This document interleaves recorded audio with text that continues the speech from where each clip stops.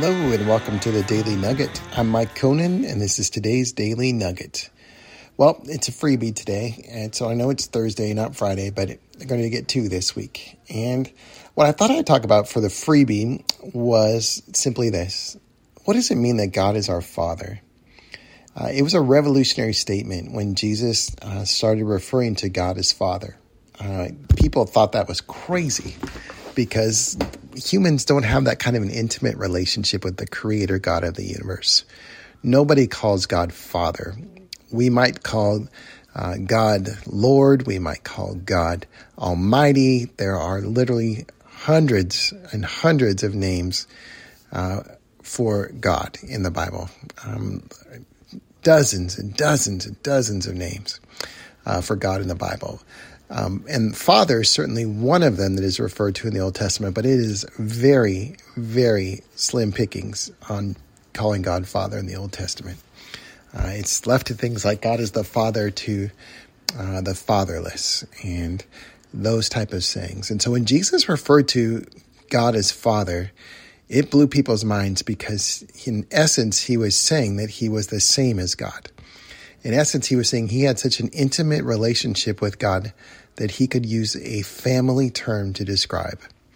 And even though the Bible works through the family, even though the Bible talks about the family of God, and even though we see references in the Old Testament to the family and God particularly using the family, and we see Israel being called like a family type of experience, it was not the common way to think of it.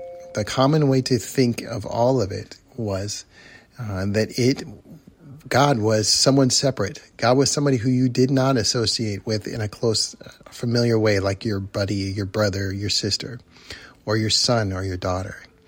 So it is a revolutionary thing that Jesus is doing when he's shifting it. And the even more revolutionary thing that happens is he tells everyone that God is their Father too. He says, as he's your Father in heaven knows exactly what you need before you need it. And he knows better than you do. If he's not going to give you a rock when you need bread, and he's not going to give you a snake when you need fish. That is not God's character. And he refers specifically to your Father in heaven, like you and I could call God Father. And he even takes it a step further. When he teaches them how to pray, he says, our Father. This is how he teaches his disciples to address God. He doesn't say, oh, great God of the universe, oh, sovereign Lord, which we actually do see them calling upon God as sovereign Lord in the New Testament, in the book of Acts. But he teaches them and teaches us in turn to say to God, our Father. And there's something very profound about those two words, our Father. God does in a really crazy way belong to us. He has revealed himself to us. We belong to him, and now he belongs to us. When people ask us, we can say, no, my God is the God of the Bible. No, my God is the God of the Scriptures. And it's true. He is our God.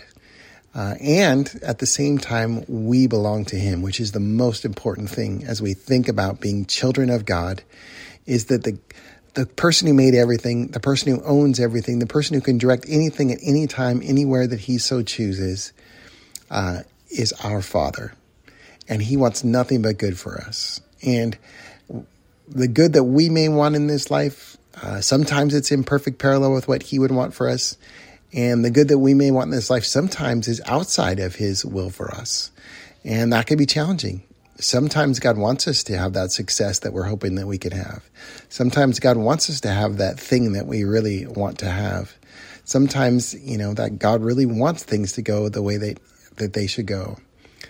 And other times it's painful and God says no. And if you're one of those people who's going through a challenging time, welcome to the human race. I want to say on one hand, but on the other hand, I want to just say, I feel you, brother. I feel you, sister. It is hard sometimes to be a child of God. The Bible says that God disciplines those he loves. So whenever we face challenges or hardships, we should look in the mirror and say, Lord, are you disciplining me?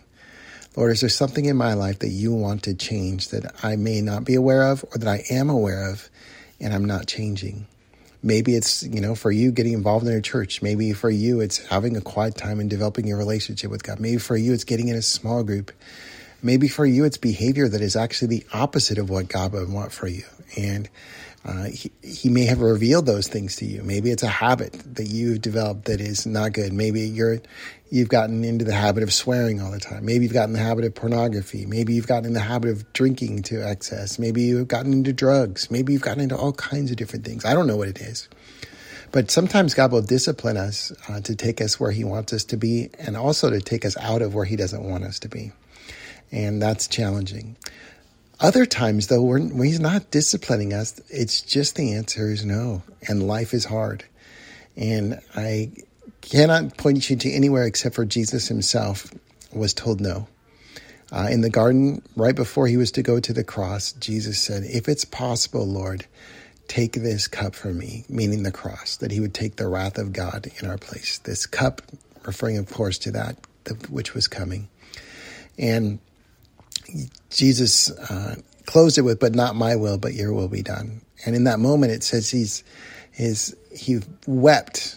And it says it was really interesting. It says that he was there, and then the Holy Spirit came. And when the Holy Spirit came, he started weeping. And so there's something about that that's powerful. When the Holy Spirit comes, he understands the pain. He understands the challenge. And it's part of being a child of God, is we will go through challenges and pain when brokenness hits our path. And the consequences of brokenness hit our path. It is painful. Jesus knows it really well. And he experienced it really profoundly.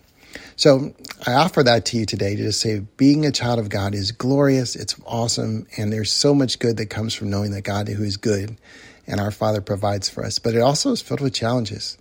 It also is filled with things that we need to somehow find a way to believe in the goodness of God, and that our Father does love us as we face it. So anyway, I hope today that you will rest in being a son or daughter of God, and that you will know that God is with you no matter what you're facing. He loves you and cares for you. Amen. This is a ministry and a podcast of Our True Legacy.